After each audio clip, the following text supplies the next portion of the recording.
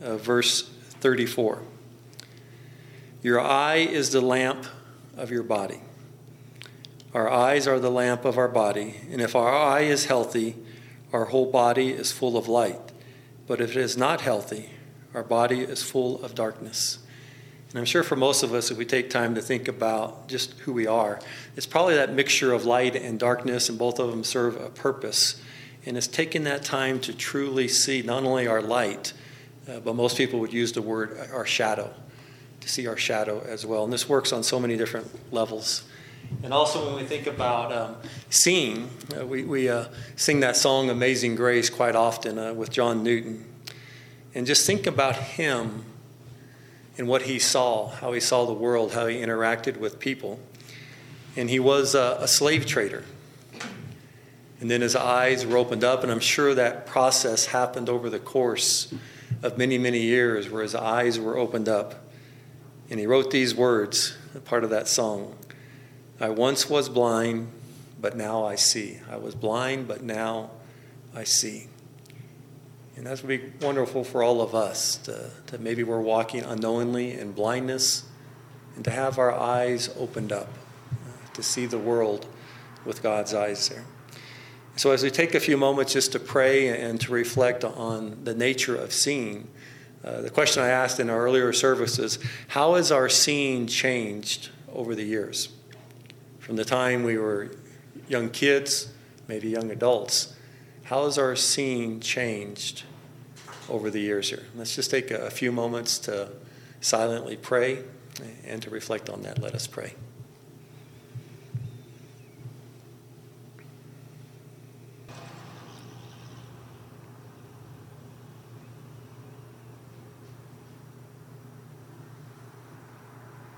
Amen. Well, as we kind of reflect on that question, as we've grown older, how has our sight changed? How the way that we see ourselves and the way we see our world, and even how we see God?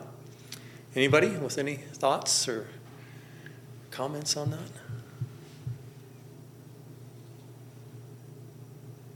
Yeah, Mark? Well, my wife and I have come up with the acronym SHINE. And if you truly want to shine in this world, you have to use that acronym, SHINE, seeing, just like you're saying, seeing holiness in everyone. Okay. Seeing holiness in everyone. And to do that, that's a lifelong endeavor. Back and forth, and we might see a holiness in someone for one moment, and the next moment we don't, and the same is true of ourselves. Seeing the holiness as well as the shadow there too. Yeah, that's good. Anyone else on your sight? How it's changed as you've grown older? Yes, Carol? I think part of it, the aging process, I used to obsess over little details more than I do now. Now, those are just things. And it's people that matter. And so, we had an accident at the house this week where the cat went zooming across Larry's lap, and he had a full cup of coffee. And the rec cleaners are coming this week. But I laughed. I mean, I wouldn't have done that 10 years ago. I mean, it's just something that happens. And so the values of what you see change, I think, as you get older. Right. Yeah, when we're younger and some of those little things that happen, like a spilt cup of coffee, it might put us on edge for a long time. And then as we grow older, it's like, it's not that big of a deal, or we're able to handle it more. Yeah, Linda? Nowadays I see the big picture more than I did when I was younger. I used to obsess and focus on things. Yeah. Limit my world. So now it's easier to try to understand, or at least have patience with other people that I didn't used to have. Right. Yeah. Yeah, we start seeing beyond ourselves, and in the bigger picture and having, I think that's a gift of growing older too, is just having more patience and looking around the edges and underneath things to see the whole picture. Yeah, Ellis? Discernment. Uh-huh. So that we sort things out a little better and we don't get caught up in emotional responses to things that are really irrelevant. Right. Yeah. Yeah, maybe we have the gift of discernment and just being more patient. And I'd say maybe we don't get caught up as much emotionally as we used to. I still do, but but maybe it just doesn't happen, or I catch myself a little bit more soon with that. Yeah, Larry? I think as I've gotten older, I see with less judgment and more mercy. Yeah, yeah.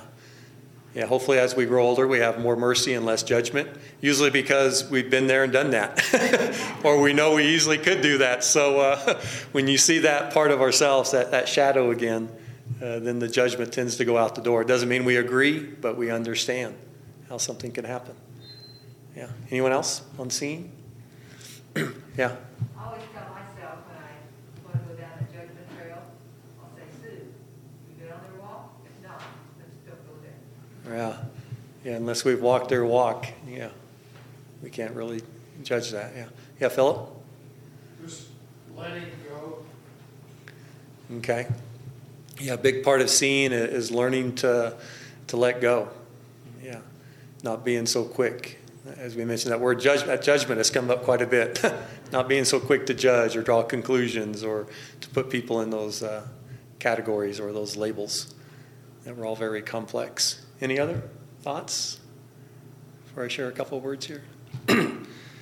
Well, last week I called an old friend, and she gave me permission to share this. I won't mention any names, but I called her up just to touch base to see how things were going, and we touched base about our families and our friends and spiritual matters and just the practices that we are engaged in. And we had this really wonderful, flowing conversation.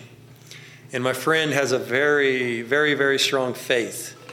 And as a person of color, she's also navigating her way through the very complex and difficult waters of race in America.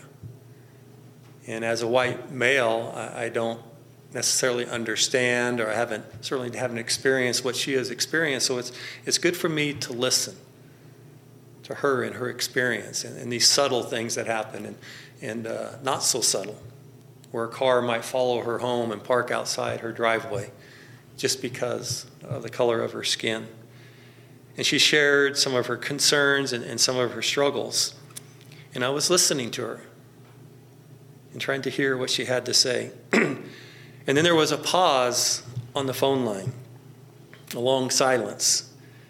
And she said, Craig, she goes, I've never asked you, but how do you think of yourself as a white male? It's a really wonderful question. And I know she's a friend. I know she wants what is best for me. She was not attacking. How do you see yourself as a white male in our country?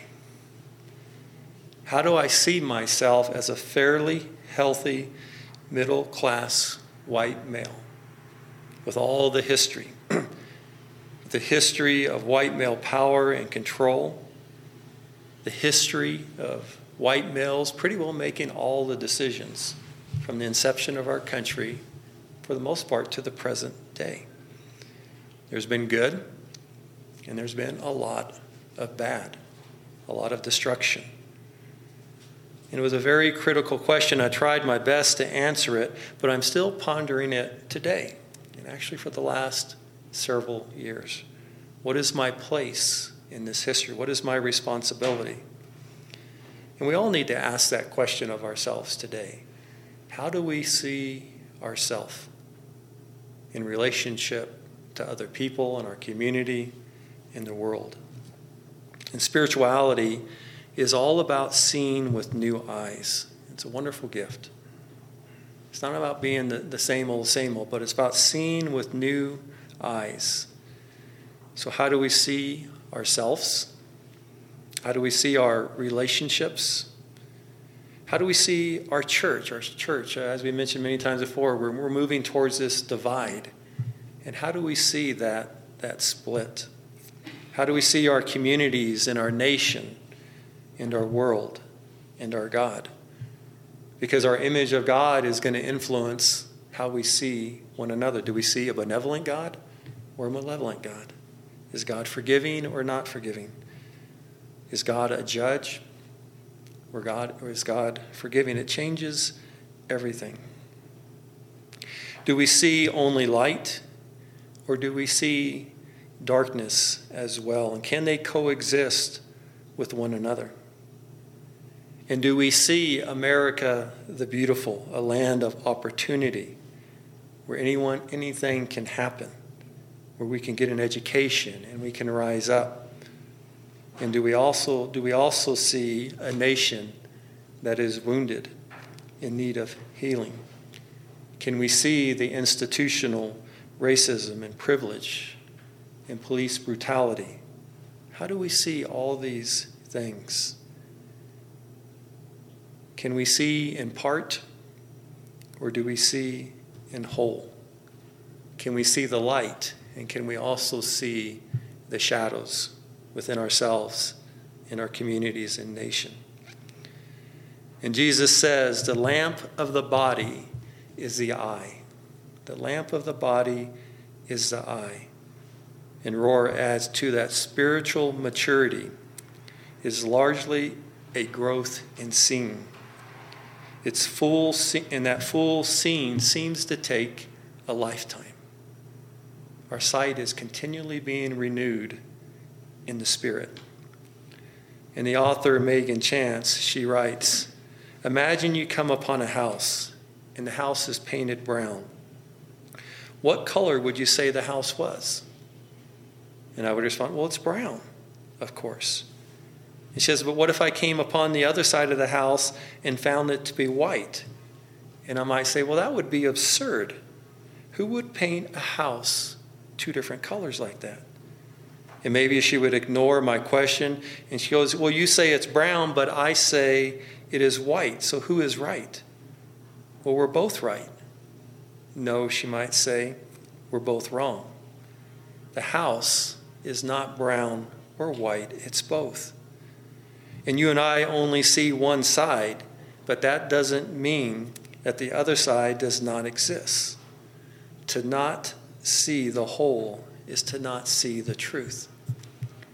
And think about that house. And think about our complex natures as well.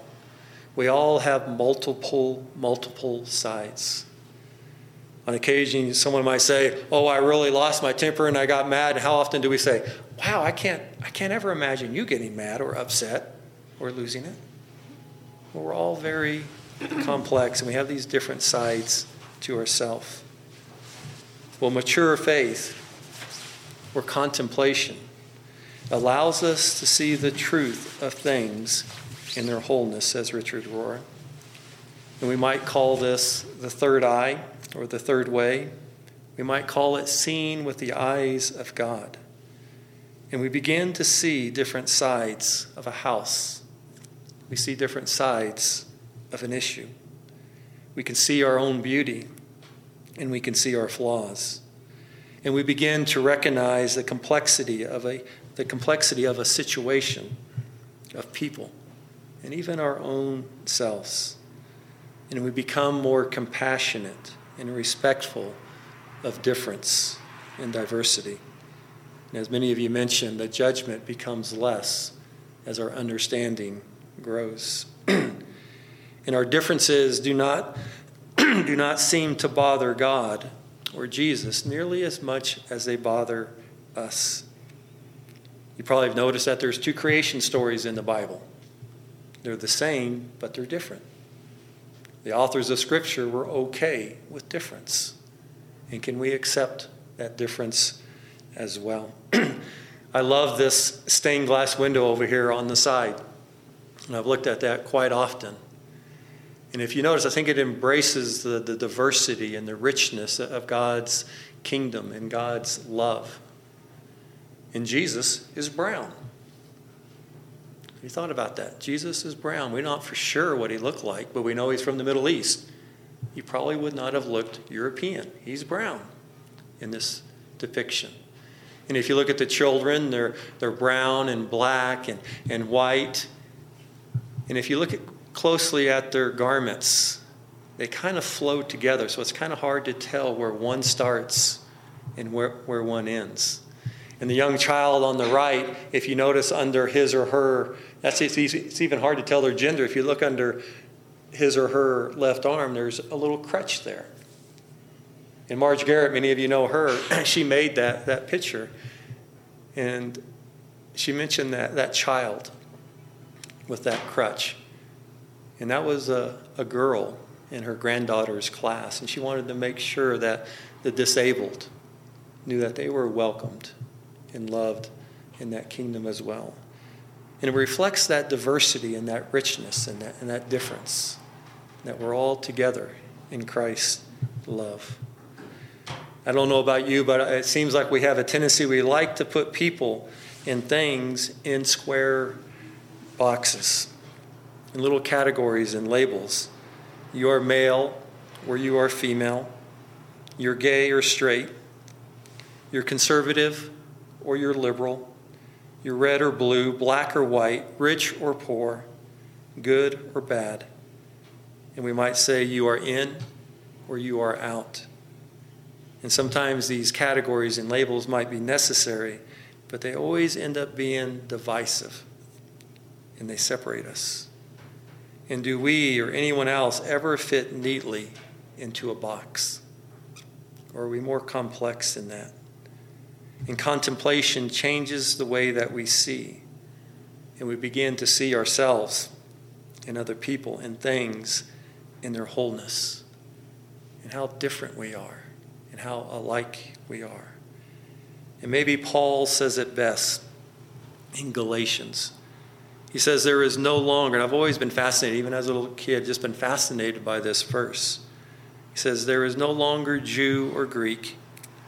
There is no longer slave or free. There is no longer male or female. For all of you are one in Christ. There's this oneness. We're the different. We are different, but we are also the same. And so how do we see one another?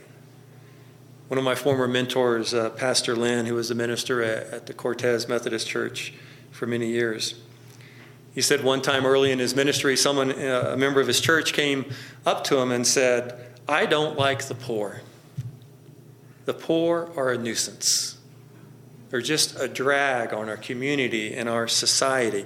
All they do is take and take and take." And Lynn looked at him. Think about our own attitudes towards the poor. And Lynn said, "Well, how many poor people do you know?" And he said, "Well, I know this guy and I know this woman." And he goes, "Well, how many poor people have you had over to eat?" And he says, "None." And Lynn said, "Why don't you invite some poor people to your home, share a meal with them, learn their names, and hear their story, and really get to know them. And then you can come back and we can have a conversation about how we feel about the poor." And what Lynn knew is that when we come to nobody, to know someone, and to truly see how complex they are and to hear their story, that judgment and that condemnation tends to go out the door. It's almost impossible, I'd say, for us to demonize someone we truly see and understand. And even think about Jesus. He's fully human and fully divine. How can you be 100% of two different things? How is that possible? We need to see with new eyes to truly see and experience Jesus in that kingdom of heaven. And think about our own selves and our own natures. Are we gracious and kind and generous? Absolutely. And are we also impatient? Do we get petty and start focusing on those little things that you mentioned and lose track of what's really important? Are we both? And we need new eyes to see to see people and situations in their entirety. And then that judgment and that condemnation tends to become less and less as our eyes mature. And so I think back to that question that my friend asked me. How do I see myself as a white male? It's really difficult. I felt very good at different times about that, and I've also felt shame. It's a topic of conversation nationally about how do we see whiteness. And it's dividing our country. I can remember growing up, though, my father, he held my life in his hands, and he allowed me to fail, and he allowed me to succeed. And he didn't say a whole lot, but I knew I could always come home, and that made all the difference in the world. And I'm so grateful for his patience that he had with me. And I also appreciate the minister who continued to love me and Jennifer when we left his church, because we were going to a place of higher ground, to a better church. And he welcomed us home with open arms when we came back limping and wounded. And so I had many very positive models from men who happened to be white. But I also grew up in Central Texas with many good people. And I heard when we moved there, we went there, I was born there, and we moved back when I was in the 5th grade. And I heard that my hometown, which I love very much to this very day. But once they had a sign on the outskirts of town. And that sign said, if you are black, do not let the sun go down on your back in this town. And I don't know if that was true or not. But I do know that the culture that was ingrained, that it ingrained in me a certain way to see white and to see non-white. I remember going to the pharmacy. It was one of those old small town pharmacies in the afternoons. And it had the soda fountain. Remember the old soda fountains where they'd mix up the syrup and the carbonation, and you always got a different Coke every day that way? But I loved going there and getting a Coke. It had a couple booths. And the men in town would gather around in the afternoons. I didn't know who they were, but now I would identify they were the good old boys. And I was welcomed to sit down at a booth with them. And they would tell stories and talk about local politics and national politics. And I was just digesting all of this, taking it all in. And I don't ever think there was an afternoon that I was there where the conversation did not turn to ethnic jokes and how they devalued another human race in a group of people. And those scales formed over my eyes without me even being conscious of it. Those scales of racism and bias and privilege. And I was blind to it. It was just part of my life. So how do we see? We cannot see inside of total light, but we also cannot see inside of total darkness. Think about that, says Rohr. When I think about my upbringing, it was full of grace and beauty and wisdom, but it was also full of violent intolerance. And I'm very thankful for the gift of contemplation, because through grace and silence and introspection, we can start to see with new eyes. And those scales of fear and ignorance begin to fall off one by one. And then we can start to sing, as John Newton said in his song, a former slave trader who wrote in his enduring song, I once was blind, but now I see. Having new eyes. The contemplative mind does not tell us what to see, but it does teach us how to see what we behold, says Rohr. And so my prayer for all of us today, wherever we may be in our walk, in our journey, that the scales may continue to fall from our eyes, so that we can see whole with the eyes of God, and that we may see that we are all one in Christ. Amen.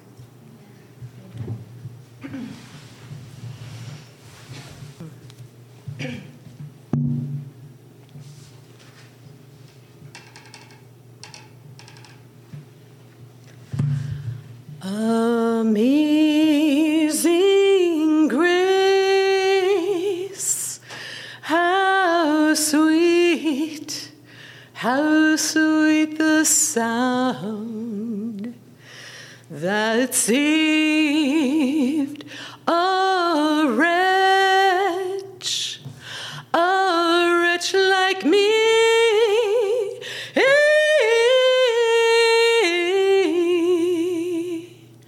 I once was lost, but now, Lord, oh Lord, I'm found. I was blind, but now I see. 'Twas grace that taught my heart to fear, and grace my fear you relieved.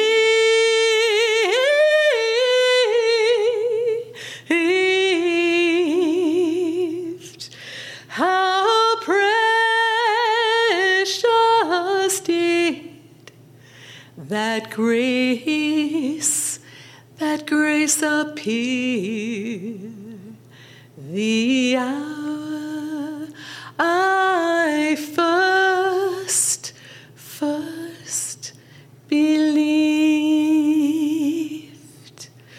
When we've been there 10,000 years, bright shining as your sun, we've no less days to sing your praise than when we first begun. I once was lost, but now, Lord, oh Lord, I'm found. I was blind, but now I see.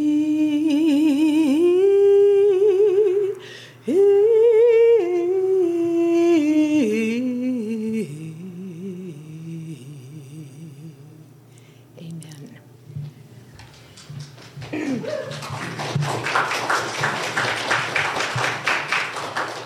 Thank you. Well, it's time for our prayers, just joys and celebrations as well as concerns that we would like to lift up.